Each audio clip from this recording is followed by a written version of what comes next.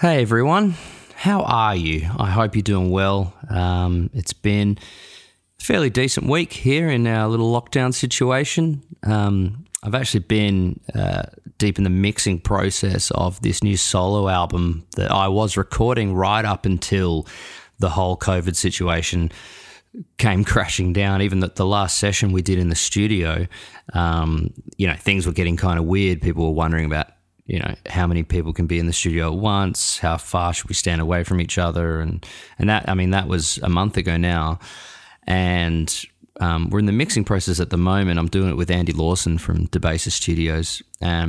He's miles away at his place, and what he's been doing is he's mixing the songs, and he'll send me this link, and I click it, and I can hear live what he's doing in Pro Tools to the song. So if he's playing with drums or soloing bass tracks, I'm just hearing that, at the same time, drinking a beer in my apartment, texting him notes, and we're going back and forth like that. So it's all felt very, very future, which has been kind of cool. But apart from that, it's just been a lot of drinking wine, a lot of going for walks. Don't know what to tell you.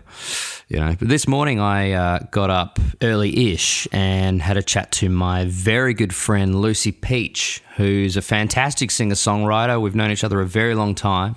We've made music together, played shows together, and she was kind enough to crawl up into her roof space and record our podcast conversation or interview, whatever you like to call it, remotely. And we talked about the new book she has out called Period Queen. We talked about lunar cycles. We talked about a lot of stuff. So, without further ado, here is episode 4 with Lucy Peach.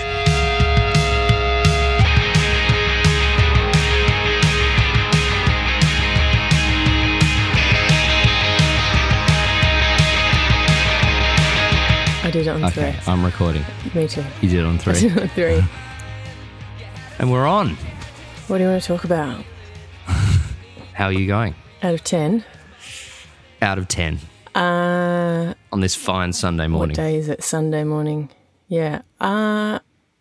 Look, I'd give myself a solid 6.8.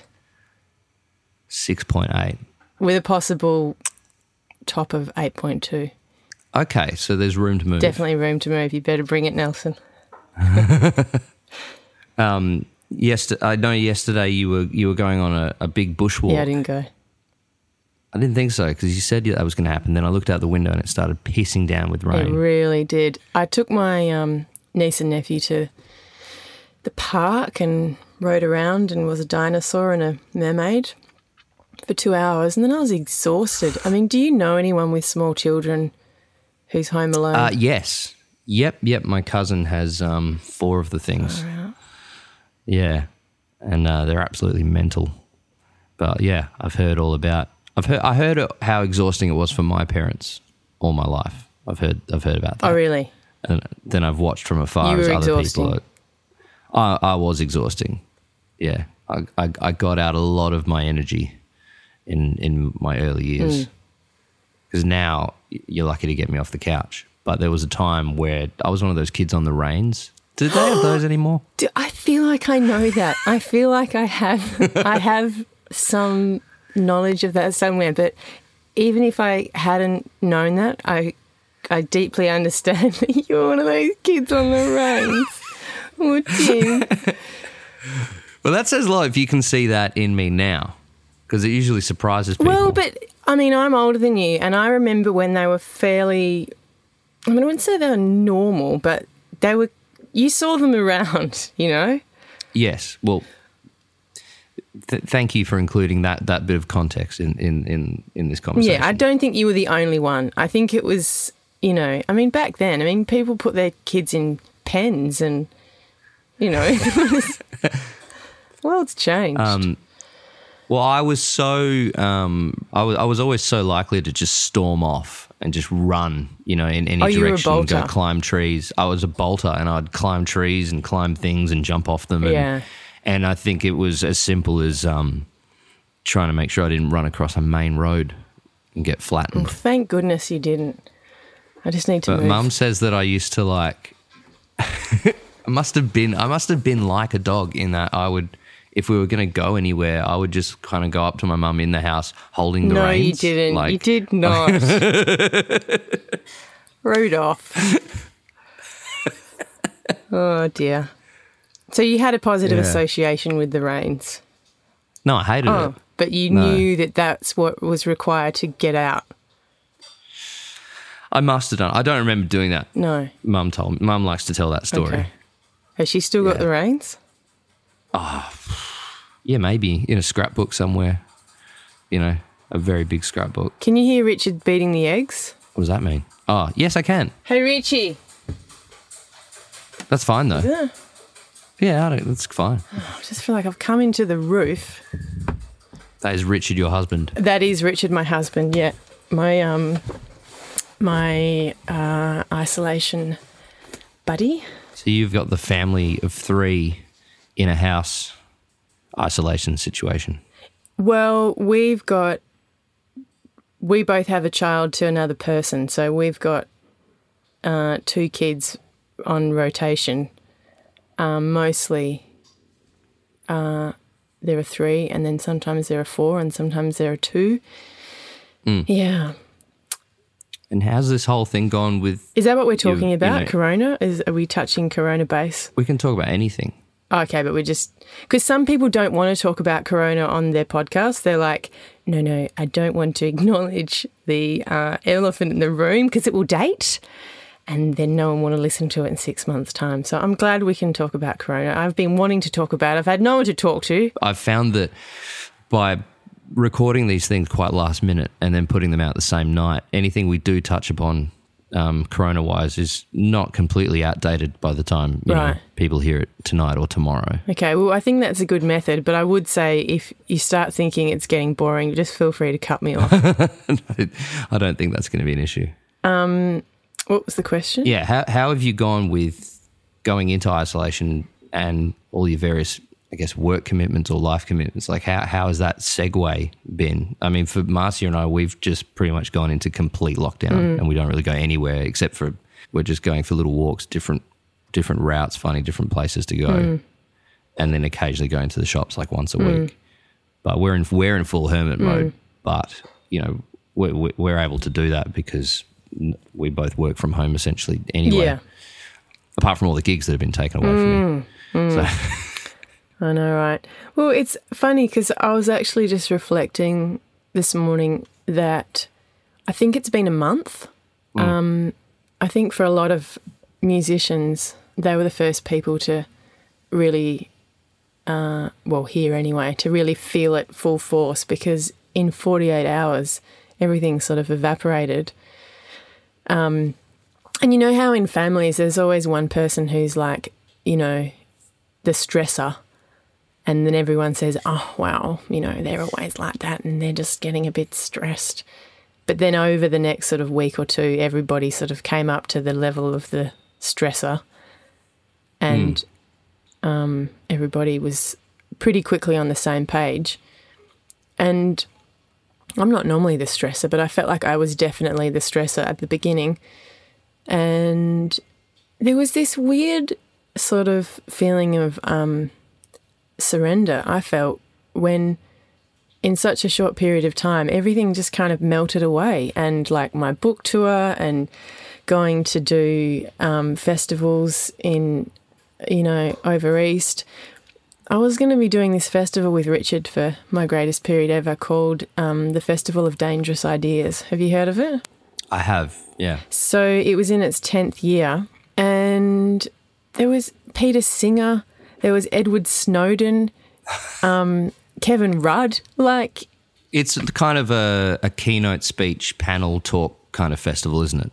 Yeah, so it goes for 3 days and there are people that speak and it's all kind of based around the Sydney Town Hall and yeah, I think there are panel things, but people generally sort of do their own thing or talk about their own thing.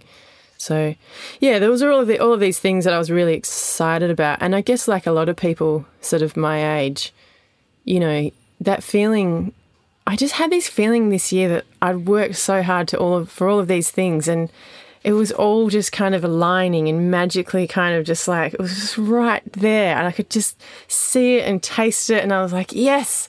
Oh, just so excited for this year.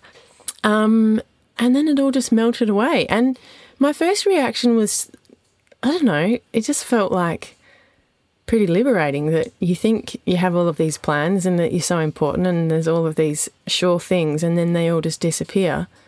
And to be honest, the idea of spending a lot of time with my family and my kids and in the garden and cooking and whatever kind of had a certain romantic appeal, I'm not going to lie.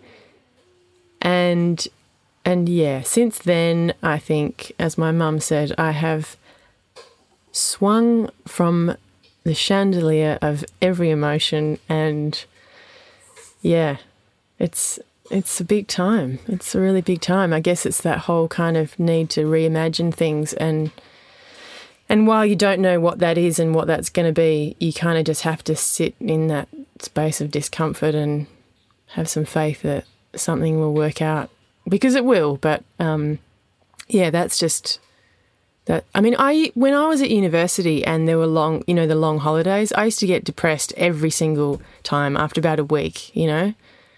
What am I doing with my life? Where's it going? Tim, tell that story about how you get depressed when you haven't had lunch. Oh, yeah, you love this one, don't you? Oh, well, I don't know if it's much of a story. I think I mentioned to you once that sometimes I start thinking, what am I doing with my life? What's the point of all these songs I'm writing? Which is a natural question to ask when you work a lot of time by yourself and you kind of in this introspective world. Yeah, and I'm staring into the big great void and wondering what it's all for. And then but then sometimes I will realise that I literally just haven't eaten lunch yet. And it's 4 p.m. And it's 4 p.m. and that's all I needed to do.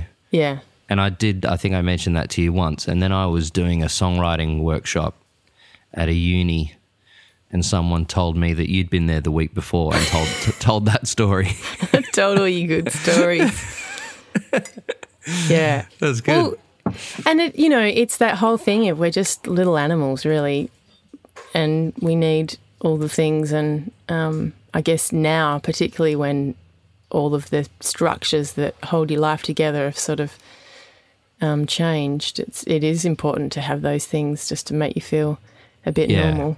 You have to allow yourself to process everything that's going on right now in your own way and not feel dictated about how you're supposed to feel about things. I feel like speaking to some friends and seeing, on my Facebook feed, everyone's got their take on the whole situation and how to respond to going into lockdown. And, some people are on the side of, oh, this is great. It's a great time to, prepare for, in 6 months' time, get your website in order, do your taxes, blah, blah, blah. Some people are just losing the plot completely and don't know what to do with themselves. And I guess you can feel like it's not okay to be depressed by it sometimes, when you see other people, I guess trying to act like gurus about what to do in isolation. And everyone's kind of looking to other people on how they're supposed to process this, But it seems like there's no one really knows what to do in this situation because it's never happened in any of our lifetimes anyway. It's unprecedented. That's true. And I think that whole game of thinking, well, at least I'm not, as worse off as those people, it's a bit of a shit sandwich. And yeah, I saw something the other day that said, just trying to work out where to put my lamp. I think it's melting things. Is that? Oh, that's. I saw something the other day and it said how, some people kind of, when they're stressed in any situation, be it related to a pandemic, they go into overdrive or they just kind of slow down. And I definitely think I fall into the latter category. I've just, I've been making slices out of, when you have a tin of Weet-Bix and you get to the bottom and there's all those flakes that no one will eat. Yes. I'm ashamed to say that I used to just throw them away because no one would eat them. I mean, I wouldn't eat Weet-Bix if you paid me. We evolved for a reason. Well, we really did. And so now I use those flakes and make these slices with all of this other stuff in there, mainly sugar. And the purpose and meaning that I am deriving from refashioning Weet-Bix flakes. And look, to be honest, I've been watching a lot of Downton Abbey. And are we going to see this flake hack on one of those viral videos? You know those guys there's always a guy in a toga living in a sea container out in the Alps somewhere who's figured out how to power a light bulb with his self-esteem, like one of those off-grid, Look, I don't think I've done anything original except I added cardamom, which I thought was pretty inspired. But no, cardamom goes a long way around here. It's pretty special. Yeah. Marcia just put a sticky note on my table saying, "Get Lucy to talk about her new book," which is actually something we both really want to know about, because I know you've written a book. I knew that you were writing a book, and I wanted to know when I could read this book. But I guess, are we all going to wait just a little bit longer? Because it's not really – is it out yet, or is it – It's available for pre-order. It's officially out June 2nd. But, I mean, out – no one can go out, so I don't know where it's going. I guess people can just buy it and it will be excuse me. Sure. I had seen some reviews floating around, but I got the impression it was only available. Didn't you put up a review of the book? A review? Oh, no, I think that might have been my publisher just saying, you write your own reviews. We endorse Lucy. Yeah. Yeah. So, it's out June 2nd. What do you want to know? What do you know? Well, it's not so much about what I know, but about what people potentially listening to this may want to know, which is, I think, everything. Yeah, so, okay. I mean, is the book kind of an extension of the My Greatest Period Ever shows? Yes. In some ways? It is. It's why don't maybe just tell people listening about what that show is for a start. Okay, so My Greatest Period Ever is, I guess it's a theatre show. It's half songs and half stories, and all of it is animated live. Excuse me, there must be some fecal rat matter in my roof. Half songs, half stories, and Richard animates it live. And we've been doing it for about 3.5 years, and it's sort of evolved and grown to become quite interactive. So I have capes, and I give capes out to women in the audience, sometimes to men.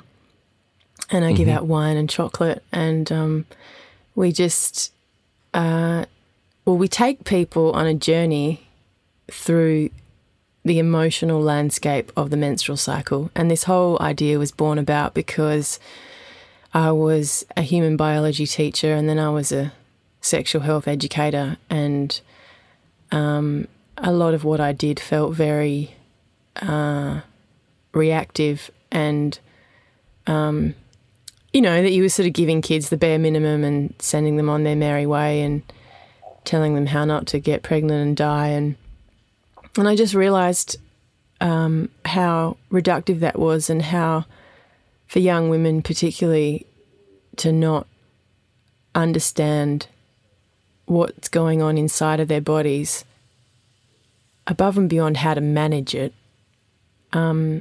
is a really missed opportunity, because, this whole idea of women being emotional and unpredictable and irrational, and, we've all sort of heard those things being talked about.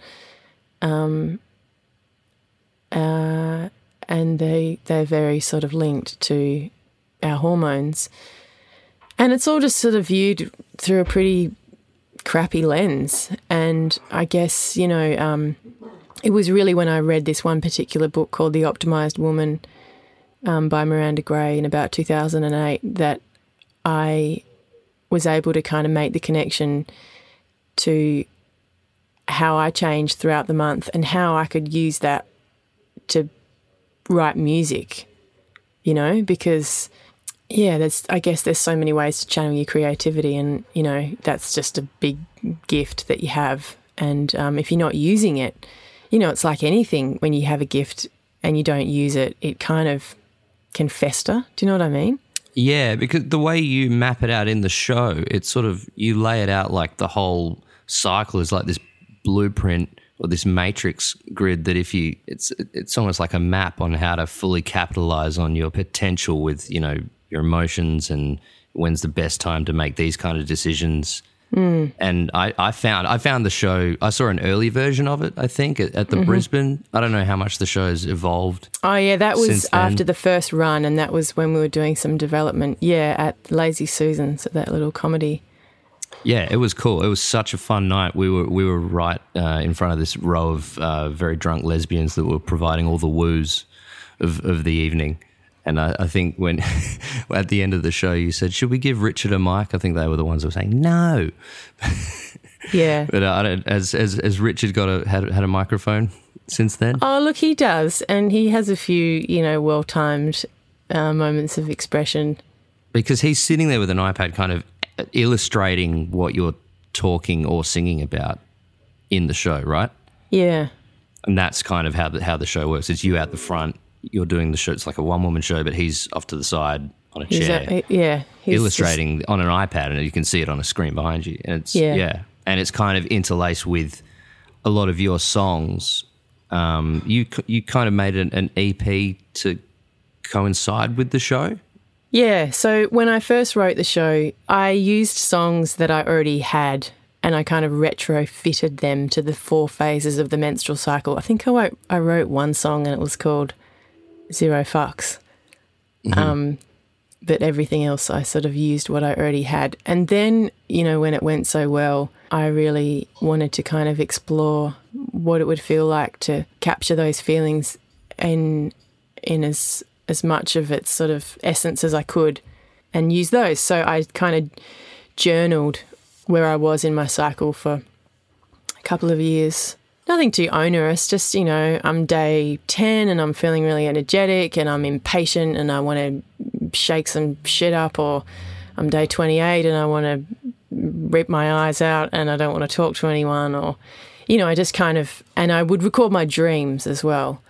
And then I had 5 days in between some shows and I was in Melbourne and I knew that this was coming up and I thought, I could go and hang out in Fitzroy and have a really good time. And then I checked my calendar and I realised that it was when I was going to be premenstrual, and I thought, okay, this is perfect. And so, that's a really good time when you're premenstrual, is to channel that creativity, because it's kind of when you still have a lot of energy, but it's kind of fizzy and you just don't care what anyone thinks. And that's such a great place to come from when you're trying to be creative, because you kind of lose all of that, but people might think this or they might think that's silly, or it's like, who cares? So I took all of these journalings and my little home recording setup and I went and stayed in this cabin in Bright in Victoria, and it was autumn at the time. So I was in my literal hormonal autumn, which is when you're premenstrual. It was autumn and I had all this work to do, and I made this big enormous pot of dal and I just tooted my way through the week, and I wrote a song every day, and then at 8 p.m. I'd record what I'd done, and then after 5 days I rewarded myself with a day op shopping after a coffee, and I came out with a lot of crochet and 5 new songs. And so then I recorded those with Joel and started using them in the show, sometimes live, sometimes as a backing track. And I'll be releasing those pretty soon, in the next month, actually. Oh, cool. They'll start coming out once a week, yeah. How do you find the accuracy rate of knowing what day you're at versus what you apply to that date? As you said before, like, it's this day, so I'm going to do this thing. Yeah, well, I guess like you said before, the map or the blueprint or the matrix, it's kind of like, that's like the baseline, that is sort of going on. I mean, provided everything's all tickety-boo and you're healthy, like if you're really stressed or, your health is a bit awry, then your menstrual cycle is the first place that it's going to all sort of start to play out, because obviously, part of the reason why we menstruate is to be able to reproduce. And if we're not in a good place in our bodies, then, doesn't make sense that your body's going to want to reproduce if you're so stressed you can't ovulate. I digress. So you have this, understanding of, being able to sort of look in your calendar and know, okay, this is coming up. I might kind of plan around this week in that way, or I might plan to, see my family or make some more phone calls while I'm in isolation to people that I care about, around the time of ovulation, because I genuinely want to connect and I'm feeling more empathic. But I mean, this whole pandemic thing really does put a spanner in the works because, like you said before, we all just process things so differently, and some people are more outward and some people are more inward. And it's, like, for instance, week two of your cycle, once you finish your period, your body is ramping up to ovulate. So it's a really energetic time. I call it the time to do, because you've had your period, you've kind of done all your self-care and your nurturing, and you're ready to just put all of those kind of little nebulous ideas and dreams and just start ticking boxes and making things happen. And so normally that's a pretty powerful, exciting, productive, rewarding time where everybody kind of, responds quite well to you because you're achieving and you're being productive. But when you're in isolation and you can't do anything, and it's like you have all of that energy coursing through you and you don't know where to put it, I mean, that can make you feel a bit stir crazy. Week 2 is probably the most masculine time of the cycle because we do get a little shot of testosterone, and I can only imagine what it would be like to get testosterone in the way that males and men get it. But to feel like you have all this energy but you've got nowhere to put it is like quite frustrating. So I've just been thinking about, how to kind of speak to the cycle stuff at a time like this, because it can definitely be your friend, or it can just be an insight into why things are harder, If I recall correctly, don't you say in the show, I think you say it's a Native American saying of this, it's a woman's superpower? Yeah, so the quote is, at a woman's first bleeding, she meets her power. Meets her power. In her bleeding years, she practices her power. At menopause, she becomes it. Wow, okay, yeah. The way you lay it out, it's like inside every woman there's this map of just how to, potentially just get it right every time. And then for guys, I mean, you just, like, I immediately think of when you were talking about, recording your EP and lining that up with what day you're at. And then I thought of a male equivalent, and I think of, Neil Young only records when there's a full moon, Is that true? That is apparently true, because when Daniel Lanois did the record Le Noise with Neil Young, he said it was a hard one to record because Neil only works around the full moon cycle. Which is also the equivalent to ovulation. And that actually really makes sense because, when you sort of think about, the menstrual cycle and the lunar month, and them both being, around 28, 29 days. And yet men are more, if you like, in line with the solar every 24 hours. Mm-hmm. That kind of speaks. I love that Neil Young only records on the full moon. Yeah, like everyone's, got their quirks, I guess. Yeah. Sometimes I have noticed that there is a full moon during a time where I'm feeling, extra awake or extra creative.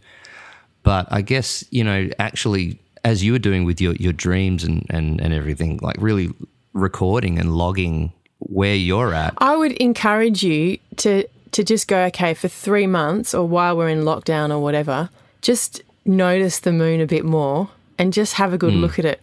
I was reading this book of poetry by Leonard Cohen with Luke Dux, and he turned to this page and it was, I'm probably going to get it wrong, but he said, I should have been a better lover to the moon. I should have looked at her for longer. Might have been should have looked at it for longer. I should have looked for longer, something like that. And I think for so much of what I do, it's been really couched in well, I was a human biology teacher and it's science and it's all hormones and there's nothing too woo-woo here.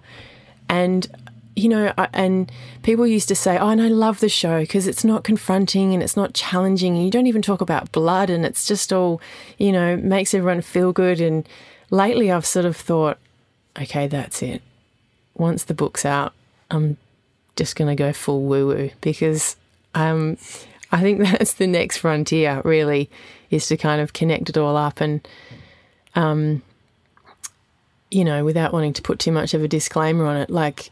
You've done Rumours and now you need to do Tusk, is what you're saying. It's going to get more confrontational and maybe less accessible with further output of this thing you do. Well, I just think people are ready to go to the next level. And it's like, we're all know how to recycle now and we're learning about compost and solar panels. And now it's like, the menstrual cycle and cycles. And I think, just because men don't have a menstrual cycle doesn't mean that they don't dip into our sort of orbit and,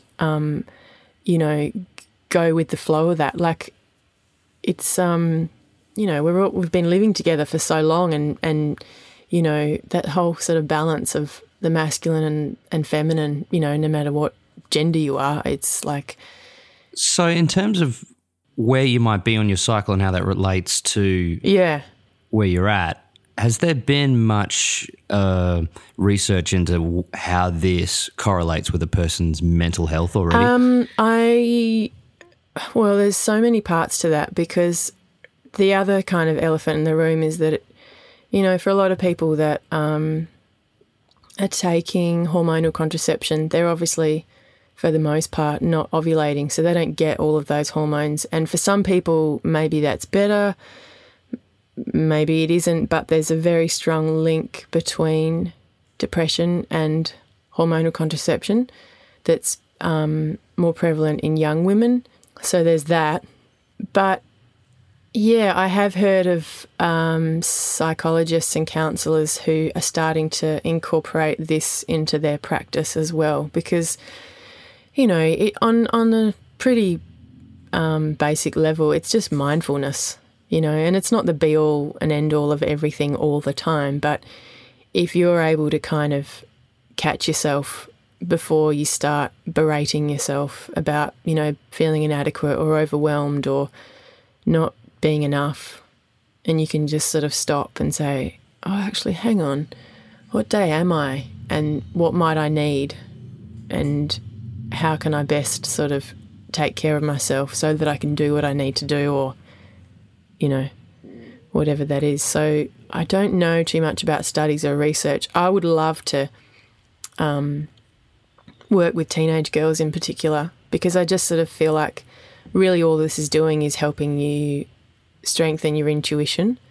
And if you kind of have that embodied experience of just being able to check in with yourself and know that you're not crazy, which, for a lot of people that's what they've been told or that's what they feel at certain times of the month, not mentioning any names except being premenstrual.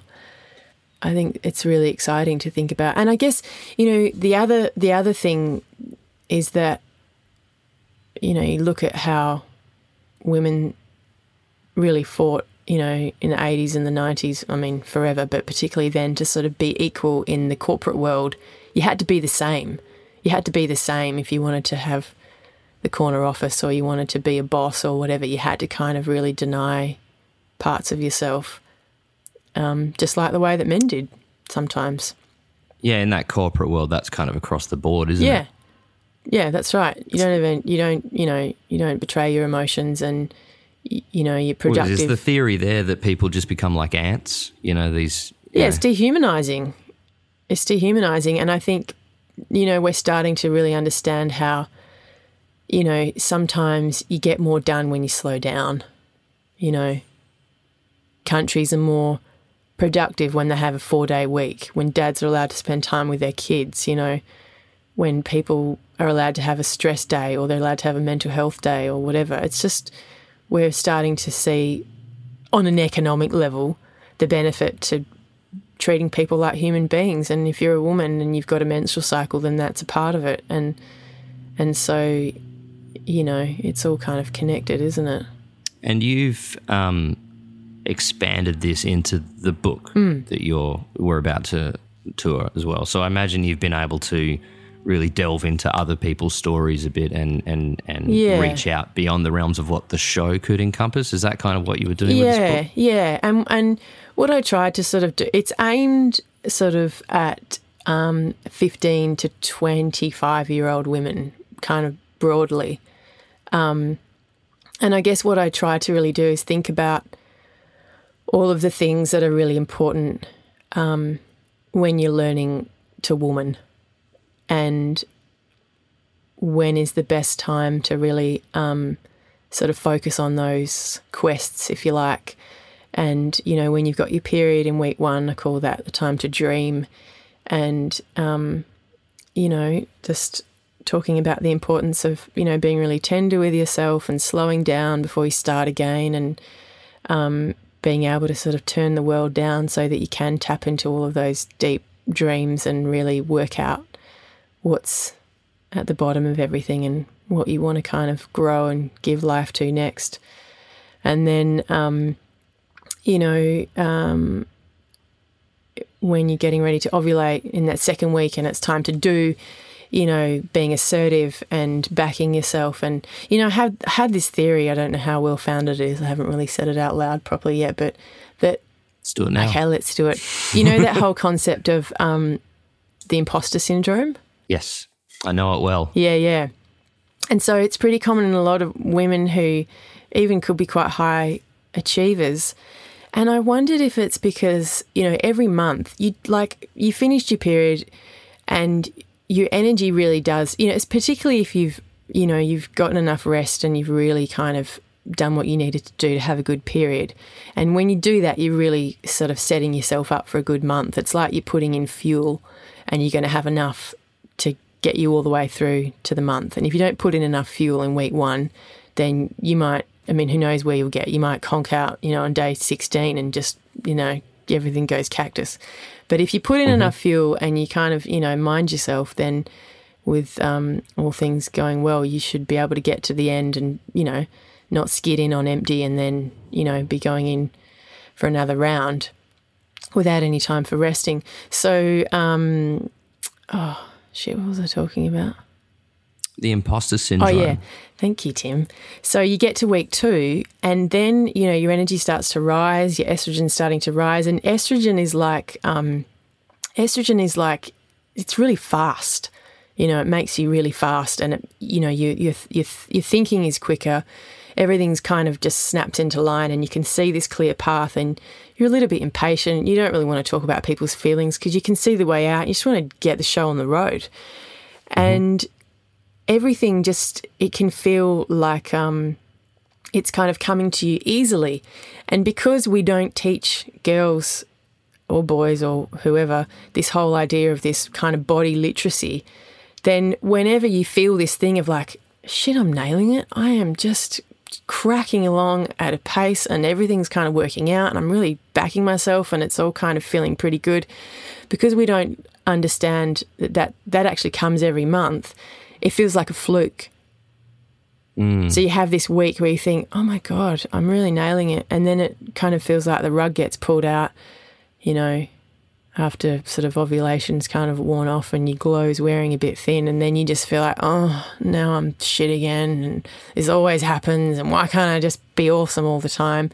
And so, I had this thought that I wonder if that's kind of tied in with the imposter syndrome experience, because you get used to feeling like I'm on fire and then it gets taken away, but we don't really talk about the link between, how we can perform, air quotes. Yeah, that imposter syndrome thing seems to be quite common in the performing arts across all genders, really. But that is another thing that makes me look at, what you talk about in the show, and it kind of, I left the show being kind of jealous, oh, that's genius. You got a formula for that. You're jealous you don't have a period. Well, that's I think the show has that effect. That makes me so happy.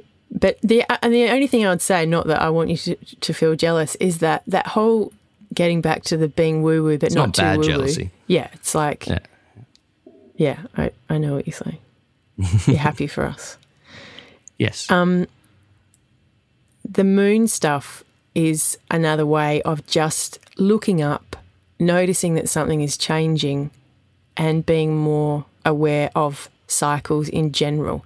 It's not that weird. It's like night and day, seasons, going to sleep, waking up, you know, the sun, the moon, all of these things. We've evolved for so many, you know, billions of years from when we were single-celled amoeba to be responding to, you know, the planets and the whatever. And it just doesn't seem like it's that weird that it would have an effect on us. And I kind of started doing that last year, about a year ago.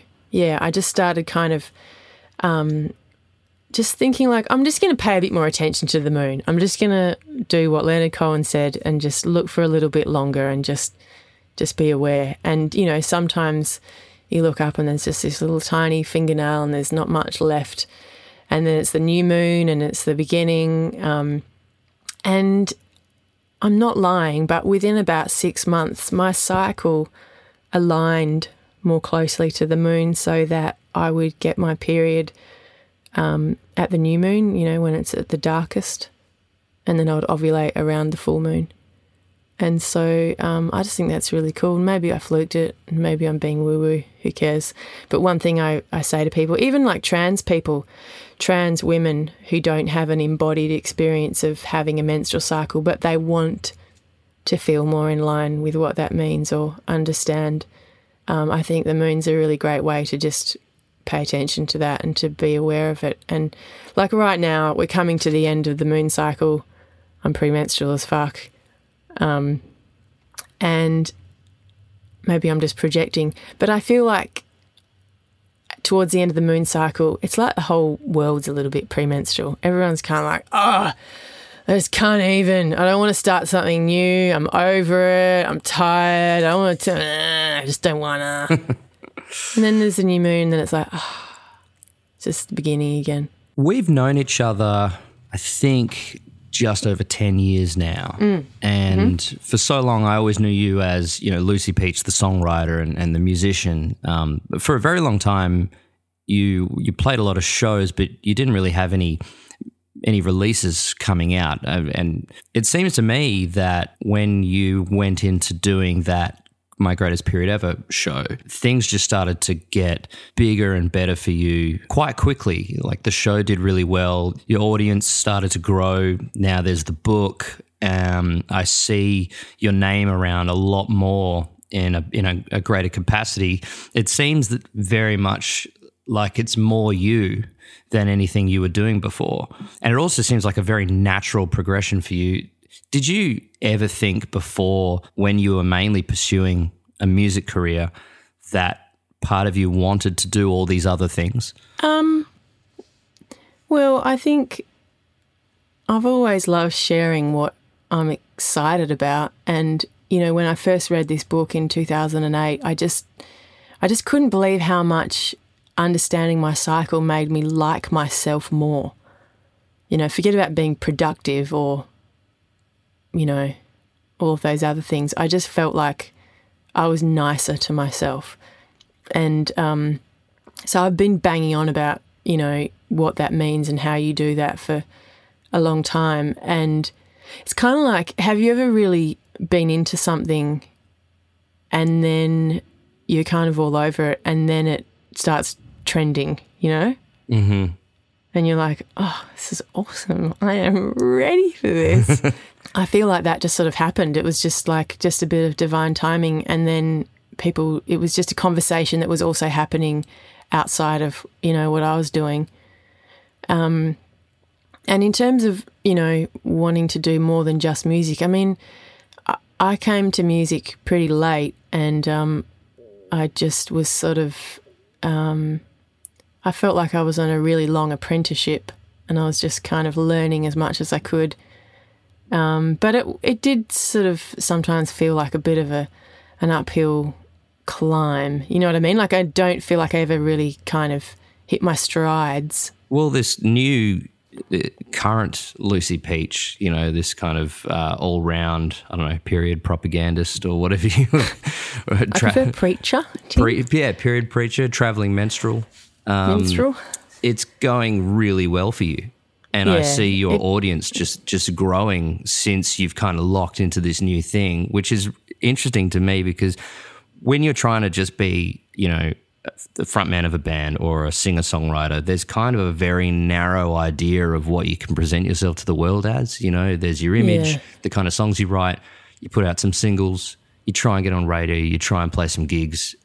Everyone's kind of all artists are trying to pick their lane, doing a very similar thing. And then that comes to that, is it inherently you or is it more societal? You can think that this is what I should be.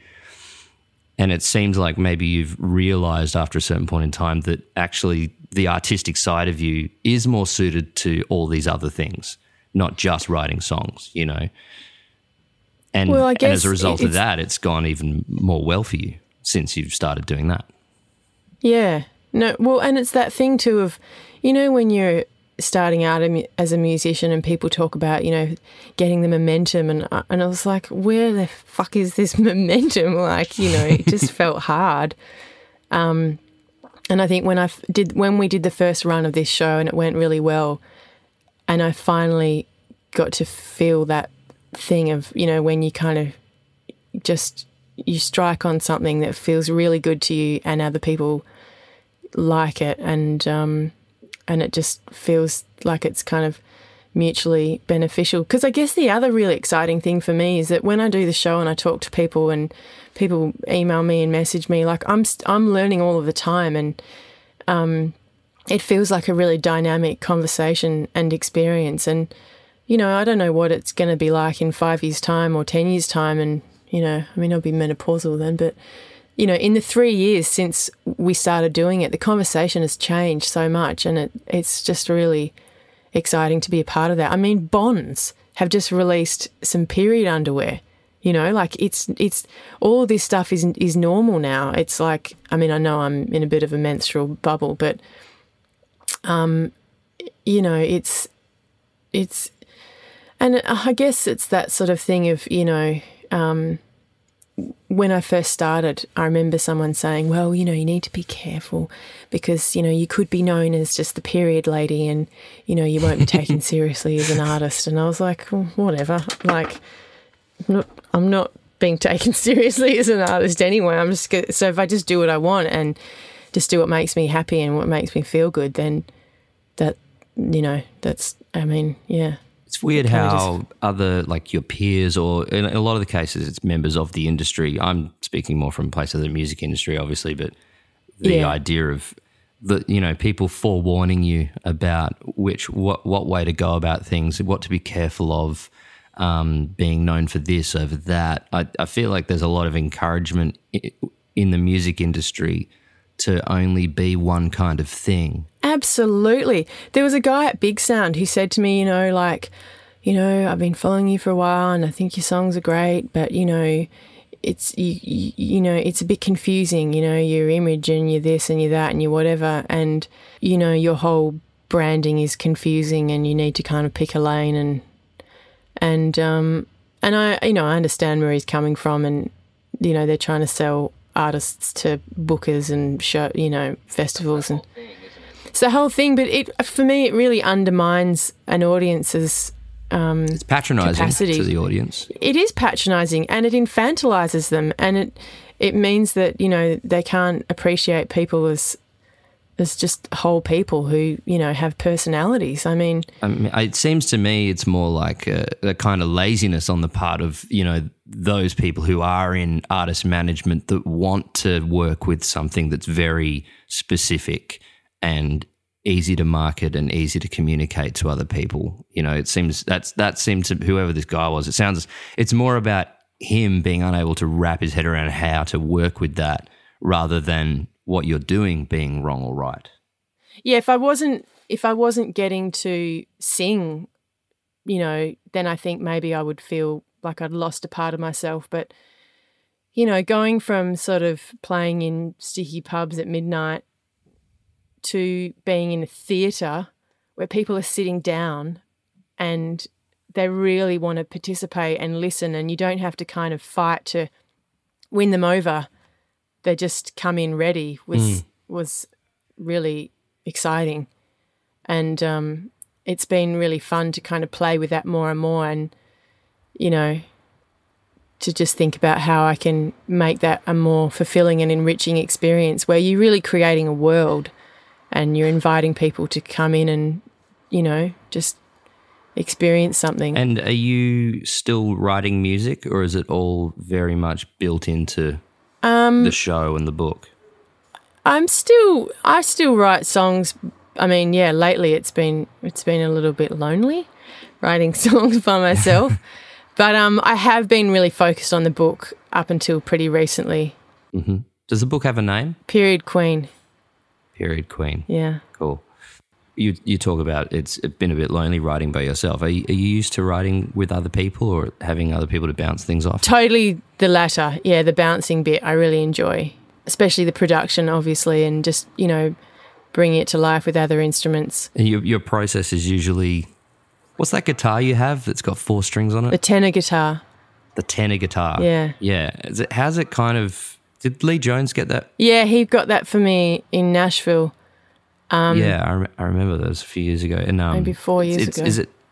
Is it tuned like a ukulele or the top half of a guitar or something? Yeah, it's just a guitar without the E and the A, without the heavy strings. Without the E and the A. I'm really starting to miss at least the A now. You know, it's like I can hear this kind of boom, boom, kind of this lower sound that I just can't have. Well, maybe that's the loneliness kicking in. I think it is. Yeah. You need to be your own bass player now. Well, Luke said I should just get a child's acoustic guitar and take the E off and just add the A, so that I'm just gradually introducing, you know, one's not interested in the full guitar just yet. No, I just don't like it. It's just, you know, it just feels like my hand doesn't, I don't know. Maybe I'm lazy.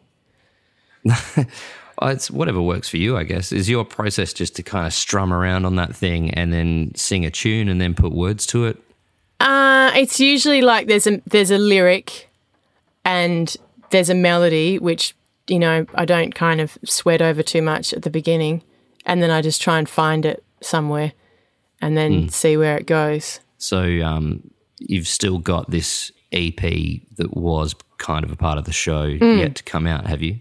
And that's the one you did with Joel Quartermain? Yeah, so I did the EP with Joel after I recorded those demos in the woods by myself. I went and did the EP with him, and then the overarching title track, if you like, is called Your Blood is Amazing, and I recorded that with Matt Geo, and we've just shot a little video clip for that, and so that'll be out on May 15th.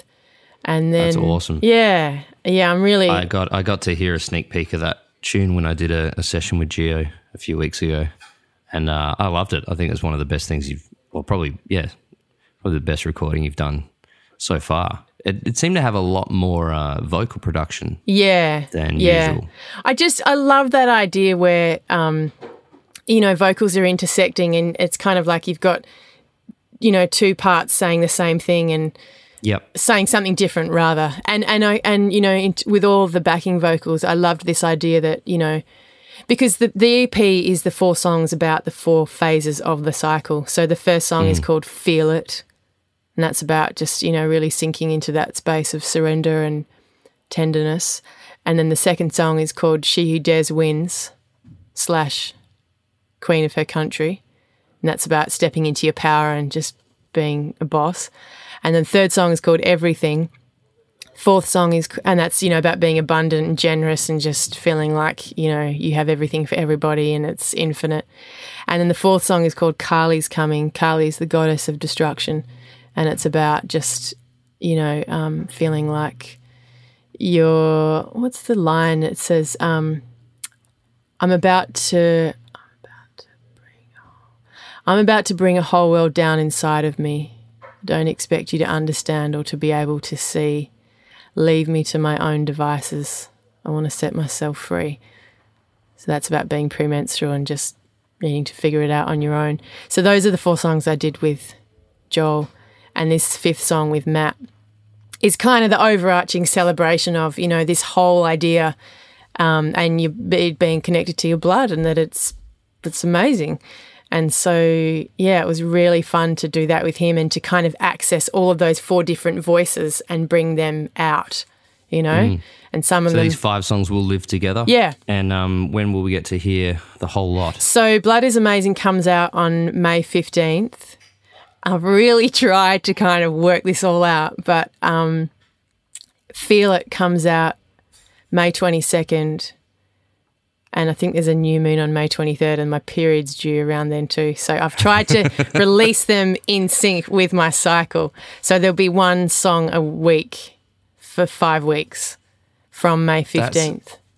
I like that rollout plan. It's a lot more refreshing than the usual, we're going to put it out the day before Coldplay put out theirs, you know, just so it doesn't clash. But you're only worried about the moon. Just the moon and my cycle, yeah, because I figured then I can speak to it while I'm in it and it will just be a bit more fun. Awesome. Well, I look forward to hearing all those songs in all their glory and reading your book and seeing the latest version of the show when we're all allowed to leave the house and do such things again. I know.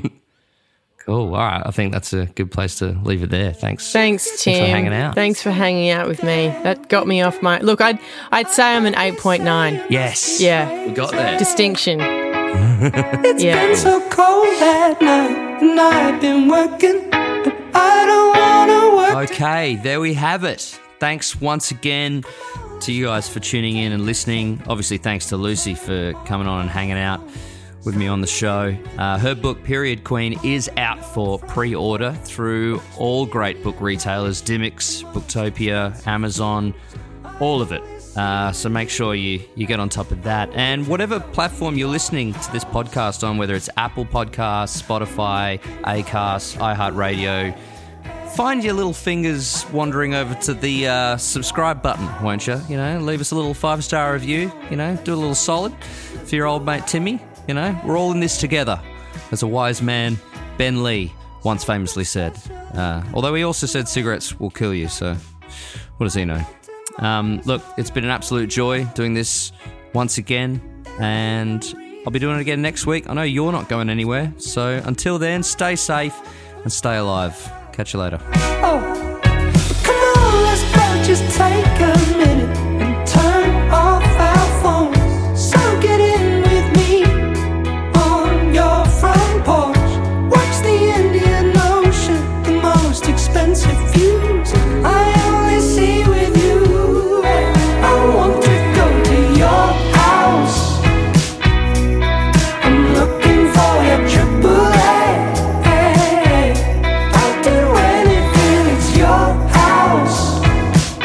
The only place I want to slip away. It feels so soon when you want me out the door every day. But the same